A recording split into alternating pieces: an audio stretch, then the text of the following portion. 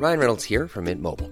With the price of just about everything going up during inflation, we thought we'd bring our prices down. So to help us, we brought in a reverse auctioneer, which is apparently a thing.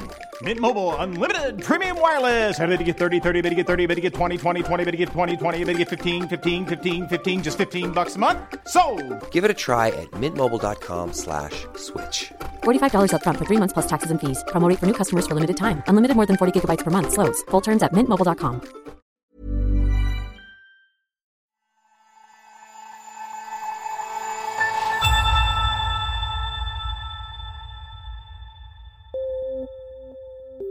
We had, over the course of 2 weeks, this was at the beginning of April, 4 children under the age of 5 presenting with jaundice.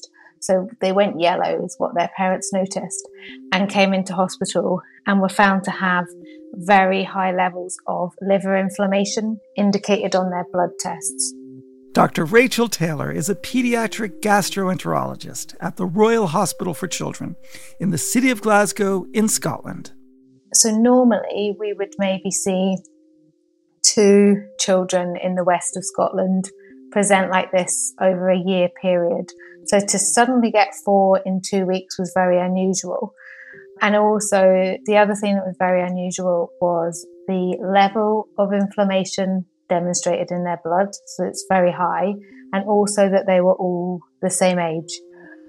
So I, at that point, contacted my colleagues in Edinburgh and in Aberdeen, and they had identified 2 similar cases in Edinburgh and another one in Aberdeen. So that was when we thought there's something very strange or unusual going on, and that we wanted to look into it further. Inflammation of the liver is known as hepatitis and is most commonly caused by viruses.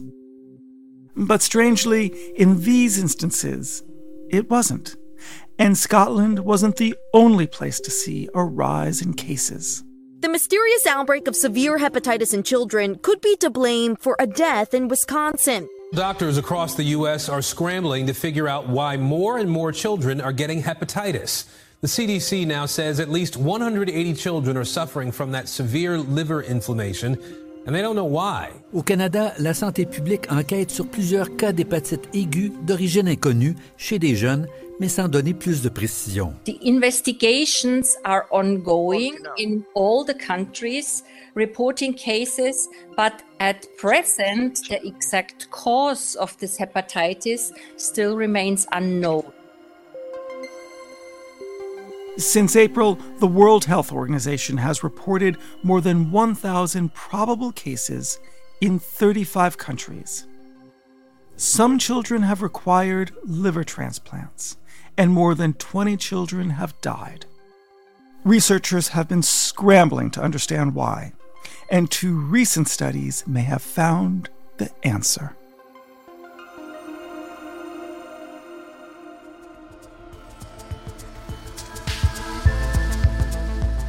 Hello and welcome to Babbage from The Economist, our weekly podcast on science and technology. I'm Kenneth Cukier, The Economist's Deputy Executive Editor. On today's show, we'll unravel the medical mystery of the recent outbreaks of child hepatitis, examining the possible causes from germs to genetics. The leading hypothesis has profound implications for the future of healthcare.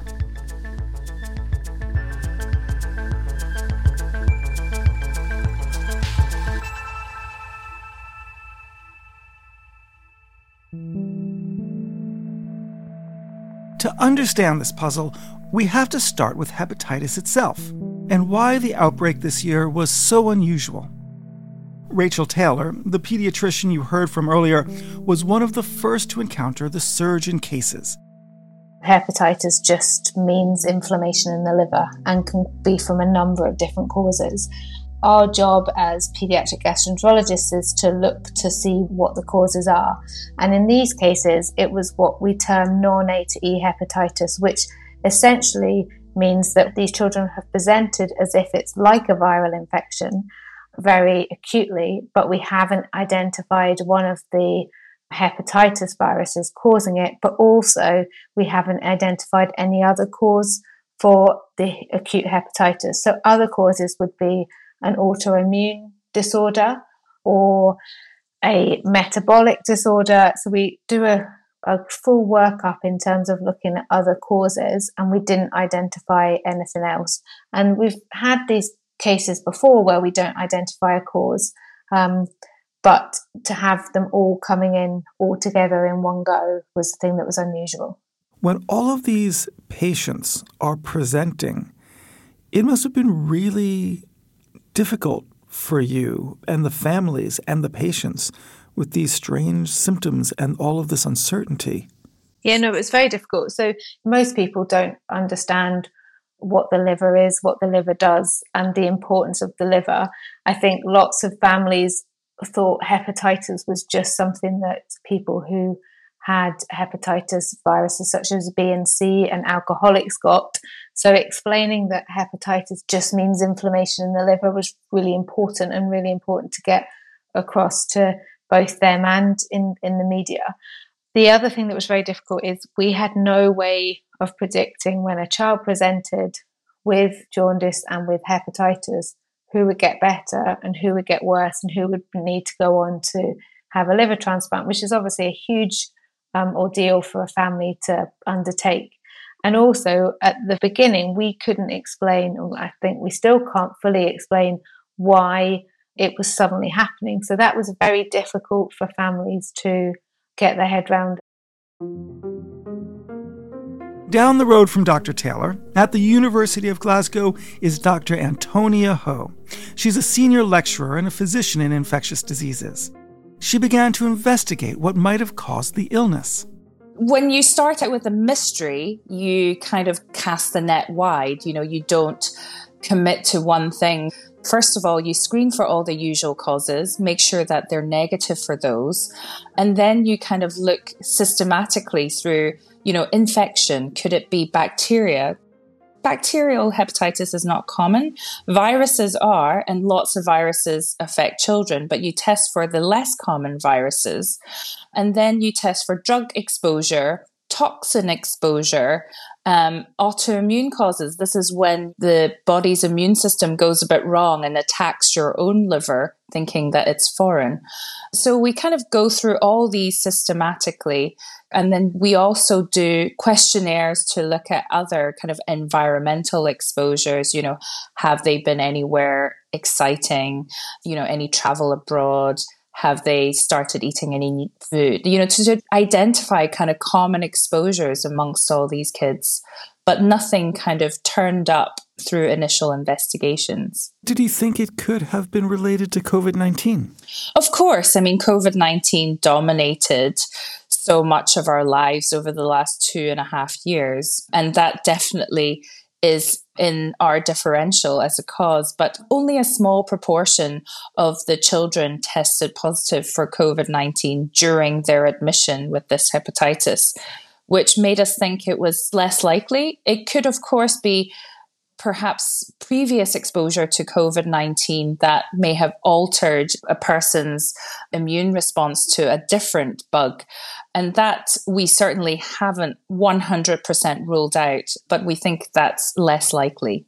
Now, dare I ask the question, did you think perhaps it could have been related to the vaccinations that the children may have had for COVID-19? No, I can quite definitively say that's no, because none of the children, certainly none of the cases in Scotland have received the COVID-19 vaccine. The majority of children are under the age of 5, and we don't, in the UK, vaccinate children under 5 during that period anyway. So we can say quite definitively that this is not related in any way to the COVID-19 vaccine. At the same time, as part of a separate research group, Dr. Julianne Brown was trying to uncover the reason for the hepatitis outbreaks at the microbiology and virology labs at the Great Ormond Street Children's Hospital for research led by University College London. Our initial suspicion was that we would find an unexpected virus causing infection. So normally to diagnose viruses, we think of the virus that might be causing infection and we test for it with a really specific test called PCR that just looks for that particular virus. And then you get a yes or a no answer. And if the answer is no, then you think of the next virus and you test for that, and so on and so forth. And so in these patients, all the kind of the usual offenders, if you like, were tested for and were all negative. So our first kind of guess was that there was either a new or an unexpected virus that was causing disease, which we weren't picking up with our kind of routine testing. So what do you do then? How do you test for that? So we've used a kind of a relatively new test, which not very many clinical labs in the world really use, called metagenomics, where if you think of viruses and bacteria, they've got genomes just like people do. And so what we can do is we can sequence all of the genetic material in a patient sample, which will sequence all of the human sequences and DNA, but also anything else that's in there. So we sequence everything, and then we basically chuck out all the human sequences and see what's left, which means that we will be able to find something that we weren't expecting to find or that is new. And what did the test find? So not what we thought we would find. What we found is 2 very common viruses that we wouldn't normally suspect to cause this disease. So we found adenovirus, and adenovirus is a virus that causes lots of different clinical syndromes, but some types cause respiratory infections, and other ones, which is called adenovirus F41, is normally associated with diarrhea and vomiting. And then really unexpectedly, we found a second virus called AAV2, which is called adeno-associated virus. And this is a virus that only ever occurs in the presence of some other viruses, including adenovirus. And it's always been thought to be completely innocuous, so doesn't cause any disease, doesn't affect patients. It's just sort of there asymptomatically without any issues. So we didn't find a new virus. We found existing viruses that we already knew about, but wouldn't have suspected in cases of hepatitis. Was it a relief that you didn't find a new virus, or does that make it more complicated? It was actually slightly disappointing, although a relief in that we weren't going to have a new pandemic, but it just complicates the picture. It's just not so straightforward. So if you found a new virus or a virus that has previously been associated with hepatitis but is quite rare, then that would be quite an easy answer. You know, you found something and it all makes sense, and, you know, that's sort of the end of the story. Whereas our findings sort of presented a slightly murkier picture, if you like. So our next suspicion was when we saw the adenovirus and AAV2, perhaps they were new strains that had emerged. But actually we sequenced the full genomes of these viruses from these patients and compared them to sequences from viruses from patients from, you know, previous years, other places, and basically found these strains that we've detected in these hepatitis cases aren't unique. They're just normal circulating virus. There's nothing unusual about it, nothing special. So yes, a slightly complicated picture.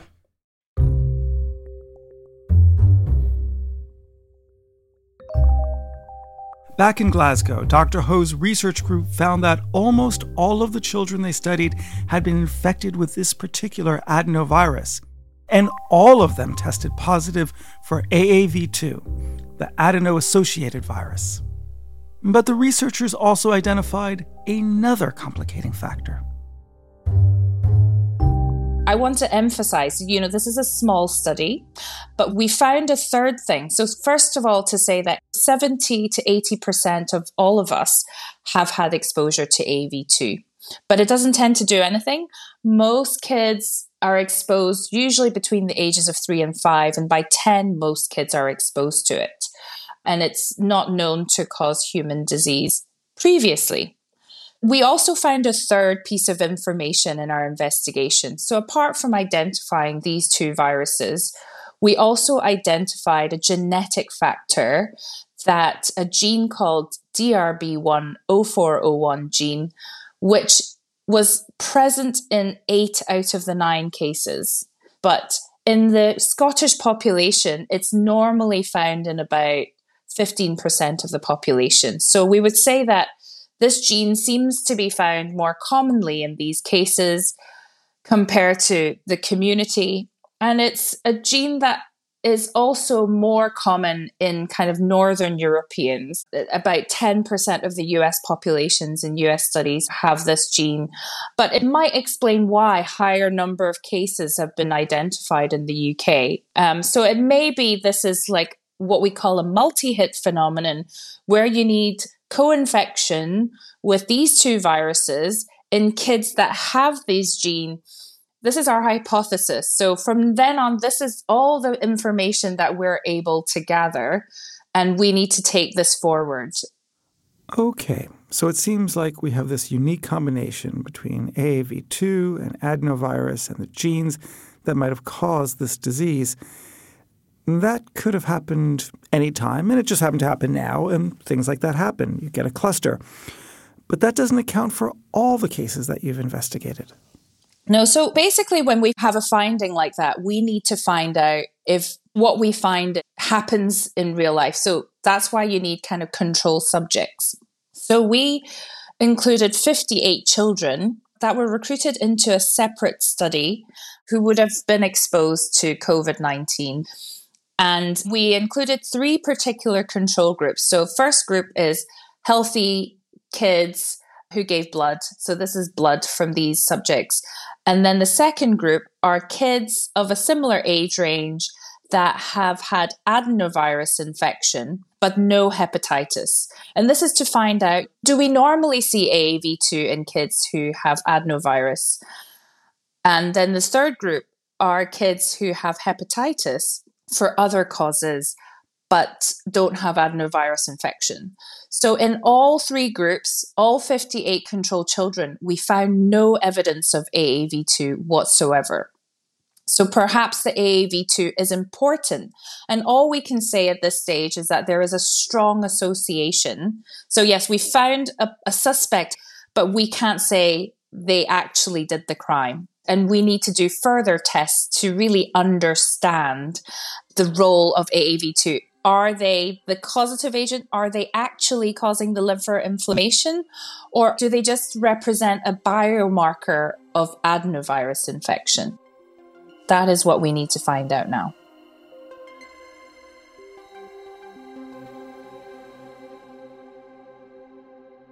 It does seem mysterious that this large outbreak happened as we started loosening restrictions from the pandemic, though. Yes, that's true.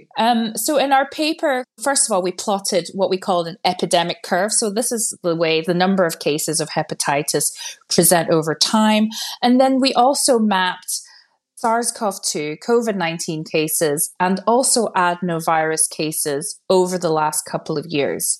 And basically, the case numbers of COVID obviously have been steadily increasing over the last 2 years or so, whereas the adenovirus cases, and this is mostly adenovirus in stool, we looked back to 2019. So in 2019, it normal kind of trickles along. And then during the pandemic, of course, with lockdown, with all the measures we put in place to prevent SARS-CoV-2 from spreading, the amount of adenovirus that was detected really dropped quite a lot. And then we saw a huge spike of adenovirus in 2022. And the curve of that spike really mirrors the curve that we see in the hepatitis, but precedes the hepatitis cases by 2 weeks. The other thing that is interesting is most of the kids, so 8 out of the 9 cases, presented with some sort of gastroenteritis a good number of weeks. So it ranges from between 1 to 11 weeks before they present to hospital with the hepatitis. So their illness is often started quite some time before they come in with the hepatitis. And they usually started off with diarrhea, vomiting, abdominal pain, symptoms that we associated with adenovirus 41 infection. And then they come in sometime later on and develop this hepatitis, which often manifests clinically as jaundice, when they have yellowing of the skin and the eyes. This pattern of symptoms gives weight to the theory that children were initially infected by a particular type of adenovirus that causes gastroenteritis. But what exactly could be the relationship between the COVID pandemic and the resulting hepatitis? In London, Dr. Julianne Brown weighed up the arguments. One of the hypotheses is that children perhaps, well, we know, weren't mixing with other children as they usually would. So basically for 2 years, many children didn't get very many colds and they didn't get very many diarrhea and vomiting bugs because they just simply weren't mixing, and therefore they weren't being exposed as they normally would. So, these viruses never went away. They're still there, sort of bumbling around in the background. So it's possible as everyone started mixing again that you suddenly have a quite large population of susceptible children who haven't had these infections before because they've just been at home. And so suddenly there's a huge surge in basically everybody getting them at once. What is it about young children's biological makeup, their immunology, that makes them more susceptible to post-lockdown viruses? If a child was born at the beginning of the pandemic, they've basically delayed their first exposures to infections until a couple of years later. And this is just a hypothesis. We don't have the data, we need more data, but it could be that by delaying that exposure, perhaps it triggers a slightly different immune response than it would have occurred if they were infected earlier in childhood. It's sort of this perfect storm of lots of different variables all coming together. The lack of exposure to a diversity of microbes during the COVID-19 lockdowns seems like a plausible explanation for an unexpected response to these viruses in young children. But much larger international studies are needed, and there's a lot left to explore to fully understand the recent child hepatitis cases. The evidence at the moment is circumstantial in a way. It's not proving causality.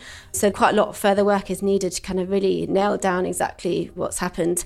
So most of these patients had adenovirus. We were finding it in the blood, which feels really unusual. But the thing is, we never normally look for this particular adenovirus in the blood because it just isn't relevant when someone has diarrhea and vomiting. You would look in their poo, not in their blood. So one of the questions there, for example, is it normal to detect this adenovirus in the blood? Perhaps it's always there, but we don't know because we've never looked for it.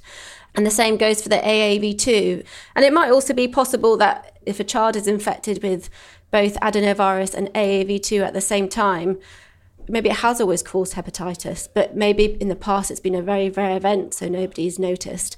Whereas since a sort of relaxing of sort of lockdown measures, there's been a huge surge in lots of different viruses. So it might be that we've only just uncovered this association now because there's just so many cases all happening at the same time. More research may yet help scientists gain a fuller understanding of the mysterious outbreaks of hepatitis, which thankfully remains an uncommon illness. But the hypothesis we've explored raises a troubling question. How else could lockdowns and social distancing have upset the normal interplay between viruses and our immune systems? Will there be other consequences for our health that we don't know about yet? That's coming up next.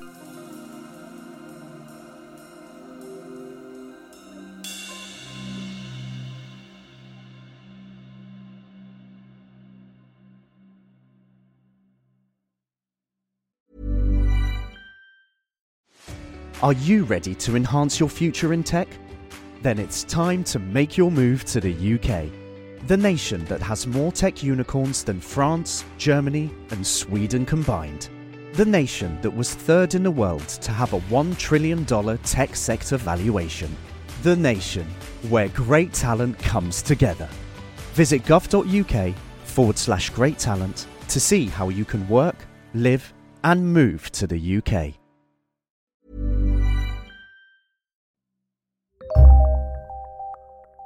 So far in today's show, we've explored how the resurgence of viruses could have caused the curious cases of hepatitis in children that are cropping up all over the world. But it turns out many more pathogens are returning with a vengeance, following 2 years of COVID restrictions. During the course of the pandemic, most viruses were at a very much lower rate than we had seen in the years before. And so they really drifted into the background. Professor Sir Andrew Pollard is a pediatrician specializing in infectious diseases and the director of the Oxford Vaccine Group. So influenza disappeared completely. Another really important childhood virus, RSV, which causes between 20 and 30,000 hospitalizations in the UK every year, disappeared completely during 2020. So are they back now?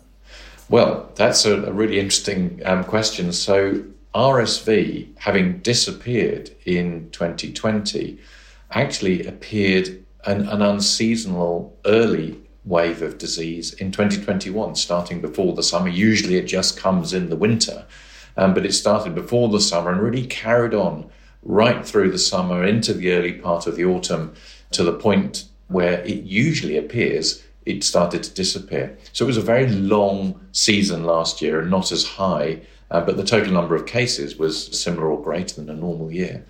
And to our surprise, the same phenomenon has happened in 2022, where RSV arrived early and has continued.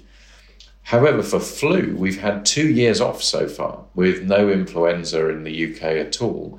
But we are bracing ourselves for this winter, with society essentially fully opened up, to expect a very significant influenza season. And indeed, that is what the Southern Hemisphere has seen. Why wouldn't the amount of viruses and therefore illnesses simply return to its norm? Why would it actually surge and spike and be greater than what you'd normally expect?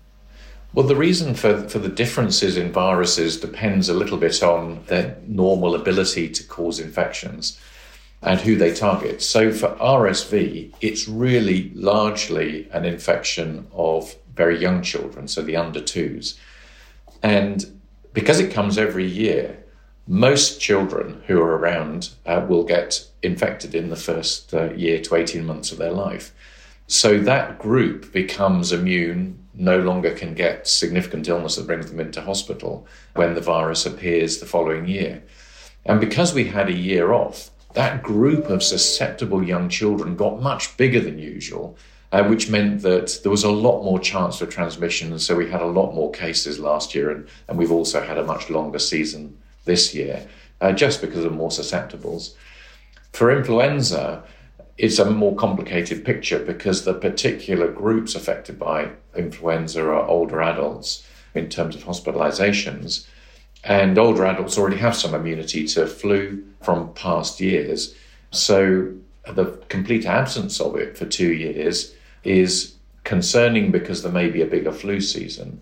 But it may be a slightly different pattern from the one that we've had with RSV just because of who is attacked most by the virus. Now, we've been talking about viruses, but of course there's also bacteria. Well, it is absolutely fascinating. The lockdowns and the reduction in social interactions between children have also resulted in a dramatic fall in bacterial infections. That's pneumonia and meningitis, for example. And that's because children develop those infections soon after acquiring bacteria, and they acquire bacteria from other people, both other children and adults. And so with that big reduction during the pandemic, after the pandemic, we have actually seen a rise. And that's because children started meeting each other more again. And so we've seen an increase in these cases of meningitis, pneumonia, and other bacterial infections that had really reduced during the pandemic. Now, those spikes that have happened as a result of people coming back together hopefully will now melt away into the normal background that we see during normal years. How important is it that kids experience a diversity of bugs when they're growing up? Infections are sort of a natural part of the world. So exposure to bacteria and viruses during early childhood really sets us up for life by building immunity against these different organisms. That means that we can enjoy a relatively healthy lifestyle despite being repeatedly exposed to them through all the decades that we live. However, for young children, occasionally these infections will be very severe. And in fact, the highest mortality from infections is still in the first 5 years of life. And so you've got this balance between the exposures in early childhood and the potential for some children to do very badly as a result of them. Exposure to a diverse range of pathogens is extremely important in early childhood, but a similar phenomenon continues throughout adult life too. Humans' ability to continue to be protected against viruses including the regular seasonal viruses, rhinoviruses and adenoviruses and RSV and flu, is predicated on our continued training against these viruses, our continued immunological training. You could think of it like exercise. If you go too long without exercise, then you're no longer going to be able to run the mile as fast as you had hoped. Dr. Michael Minna is the Chief Science Officer at eMed, a digital health company, after doing epidemiology and immunology research at Harvard. And it's the same thing here. If you go too long without seeing different viruses and getting sort of what you could think of as natural boosters or natural exercise as you come across these day-to-day viruses, if you go too long without that exercise, your body stops being able to protect you against it. You can sort of think of it as a sand timer. If you flip the timer over, you have a certain amount of time to get exposed again to kind of re-up your immunity against that pathogen. And if you get below a certain level, all of a sudden, you no longer have the right amount of protection so that when you do get exposed, you actually get infected symptomatically versus just getting exposed and having it be beneficial to your overall future immune protection against that same pathogen. So we're kind of out of shape at the moment because we've just allowed too much time to go where we didn't all see these normal seasonal viruses. Okay, so this is like a massive natural experiment in natural immunology. What is happening and what are we learning? This is exactly a massive natural experiment. And for listeners out there, I don't want people to be alarmed that this is some intentional experiment. This is a natural experiment that is teaching us so many new things about what drives lifelong protection against various pathogens, for example. We've never been able to easily answer the question, for example, why does somebody, once they hit 4 or 5 years of age, why are they no longer really at risk of getting sick from those same viruses that normally infect and harm 2-year-olds? And it's always been hypothesized that probably at least some of it is, well, once you hit 4 or 5 years old, you've seen that virus enough times that you've built up these layers of protection. But then that question comes about, are those layers of protection solidified for life? Or do we have to maintain these layers of protection by getting very light touches with these viruses over time?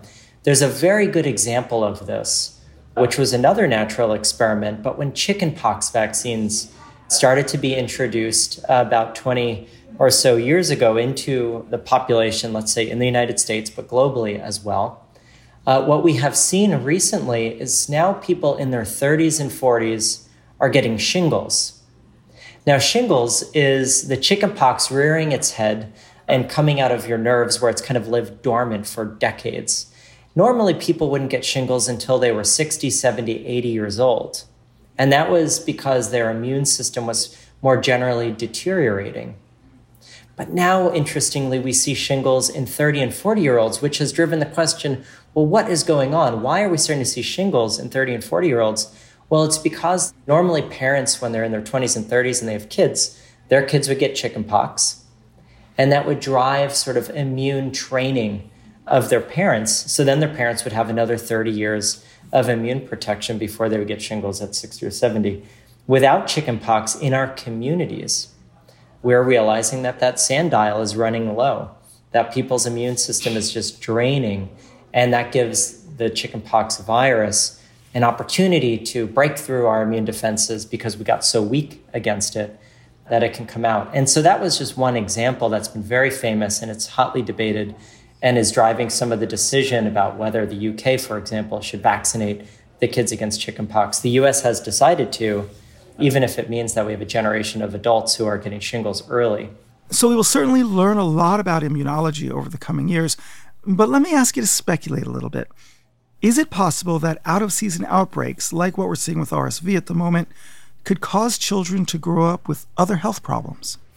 Yes, it's interesting because we know that if you get RSV too early, it can actually be a predecessor to asthma. It can promote asthma forming in some individuals. So we know that some of these interesting links exist. We're still trying to better understand them. Things like Epstein-Barr virus has major consequences in a minority of people to create things like multiple sclerosis and other issues, even some cancers. And so I think that we should anticipate that lockdowns due to COVID will alter the behavior of epidemics and outbreaks in our community from other viruses. And that will undoubtedly have effects that are very hard to anticipate. But one thing we should anticipate is anticipate seeing those effects as they play out over the coming years. Do you think that these viruses will settle back down again into a seasonal pattern? And if so, when? I think that this could take about 2 years, is my expectation anyway, for things to settle back. And the reason I say 2 years is I think it will probably take around 2 different seasonal cycles to regain population immunity where it was lost across different age groups. I think we should expect to see some really odd behavior over a couple of seasons, and then things will probably settle back into to being driven more by environment and temperature and humidity and some of these features that normally drive seasonal outbreaks. But there are consequences that we don't understand. For example, we know that for many routine viruses, it's better to get them earlier in life than later. And is it possible that by pushing off some of these viruses to later childhood for certain individuals, could that actually cause them to have more severe consequences from those viruses that normally would have been rather not severe? Some of my research before the pandemic was focused on measles. And measles was famous because it infected every kid more or less before their 5th birthday and almost assuredly before their 10th birthday. But years later, decades later, myself and a team at Princeton, and then later myself and a team at Harvard, we discovered that actually getting measles as a child wipes out much of the immunological memory that you have developed before getting measles. And it set kids up for increased risk of hospitalization and death for years after their measles infection. But it took decades before we ended up linking those excess amounts of mortality and hospitalization back to measles infections. Now, obviously, restrictions were necessary to slow the spread of COVID-19, but are we learning anything about how lockdowns could have been better implemented to avoid this long tail of other infections? I truly, truly hope that this pandemic drives a new approach to thinking about things like lockdowns that does include thinking about the larger environment and ecosystem in which we live, and whether that be mental health or that be other infectious diseases. In this case, we could have taken much more targeted approaches to prevent lockdowns from happening, but enable outbreak suppression of coronavirus. We could have utilized testing much more rigorously than we did in the early stages of the pandemic. And that was something I pushed very heavily for and suggested we don't need to lock down if we know who at any given time is infectious. In fact, we could keep schools going. We could keep all of the other pieces of our ecosystem operating per usual, including the spread of things like adenoviruses and RSV and rhinoviruses to maintain population immunity against these pathogens, while simultaneously using more targeted approaches to limit the spread of SARS-CoV-2. It also poses the question whether there should be a public health intervention to get kids to be more exposed to these sorts of viruses earlier. You could imagine chickenpox parties, for example. Yeah, so that would be a very highly contentious suggestion. Obviously, those suggestions have been made in the past. If there was evidence to suggest that earlier infection rather than later infection was beneficial, then that argument would start to push in that direction. But I think that to actually break into that domain, if you will, I think would be exceedingly difficult and fraught with a lot of ethical questions. So I don't think it will happen, but I do think it's certainly worth understanding better. We know, for example, that if you are going to get rubella, you'd rather get it as a child than as a pregnant mother. So if you're almost guaranteed that you will get this virus at a later point in life, and we know that that process will be more damaging to you, maybe there would be an argument to be made there. But I think instead what would happen is people would say, well, wait for vaccines. If that's really the issue, then we want to vaccinate this child. Maybe we should run adenovirus vaccine campaigns, for example. I put this point to Andrew Pollard, the director of the Oxford Vaccine Group. Well, the key thing is where there are vaccines available, that children who have access to those should be vaccinated. And of the viruses that we vaccinate against at the moment, the most important being influenza. And in countries where influenza vaccine is offered to children, that certainly will mitigate any chance of them having a significant illness with flu. But actually, for most of the other viruses that are out there, we don't have vaccines that are likely to transmit during the winter seasons. And so to some extent, we just have to get on and manage those cases when they happen. The worst thing to do would be to make societies completely avoid these viruses, because the negative impact on education and psychology for children of avoiding contact with each other and with the rest of the population is much greater than any risk from these viruses. Have you been thinking about developing vaccines to protect young children against the surge of viruses that they're going to be getting all at once now that they've left lockdown? Well, we don't have a wide array of vaccines to cover every virus that could affect children, but there is a lot of work that's been going on both before the pandemic and currently to try and deal with some of these viruses. So flu, we already have vaccines for that virus. RSV, there are vaccines of monoclonal antibodies going through the final trials before licensure, which really offer the potential to stop those 20 or 30,000 babies being admitted to hospital every year with RSV.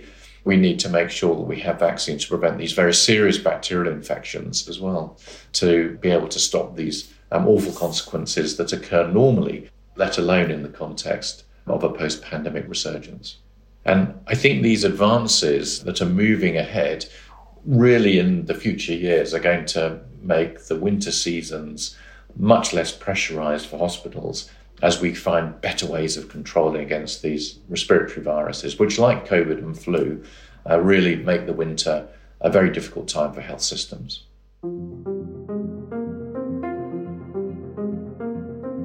That does sound like a promising future. A combination of vaccines and drugs to protect children from the biggest risks without forgetting about the importance of kids' natural exposure to bugs when they're growing up. But there's still lots to do, both on the technological side, designing vaccines and therapeutics, and on the research side, to better understand how pathogens and immune systems interact with one another.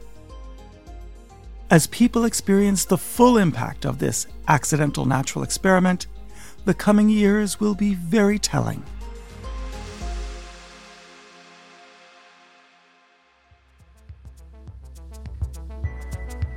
Our thanks to Rachel Taylor, Antonia Ho, Julianne Brown, Andrew Pollard, and Michael Minna. And thank you for listening to Babbage. You can read about the latest research on the cause of child hepatitis in the recent issue of The Economist. But to be sure you never miss out on an important topic, we encourage you to subscribe. Listeners can get a special introductory rate at economist.com/podcast offer. The link is in the show notes. And don't forget to tell them Ken sent ya. Babbage is produced by Jason Hoskin, with mixing and sound design by Nico Rofast. The executive producer is Hannah Mourinho. I'm Kenneth Cukier, and in London, this is The Economist.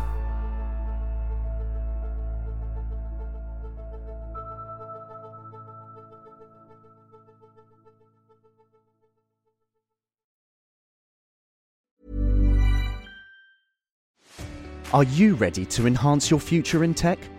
Then it's time to make your move to the UK, the nation that has more tech unicorns than France, Germany, and Sweden combined. The nation that was third in the world to have a $1 trillion tech sector valuation. The nation where great talent comes together. Visit gov.uk/great talent to see how you can work, live, and move to the UK.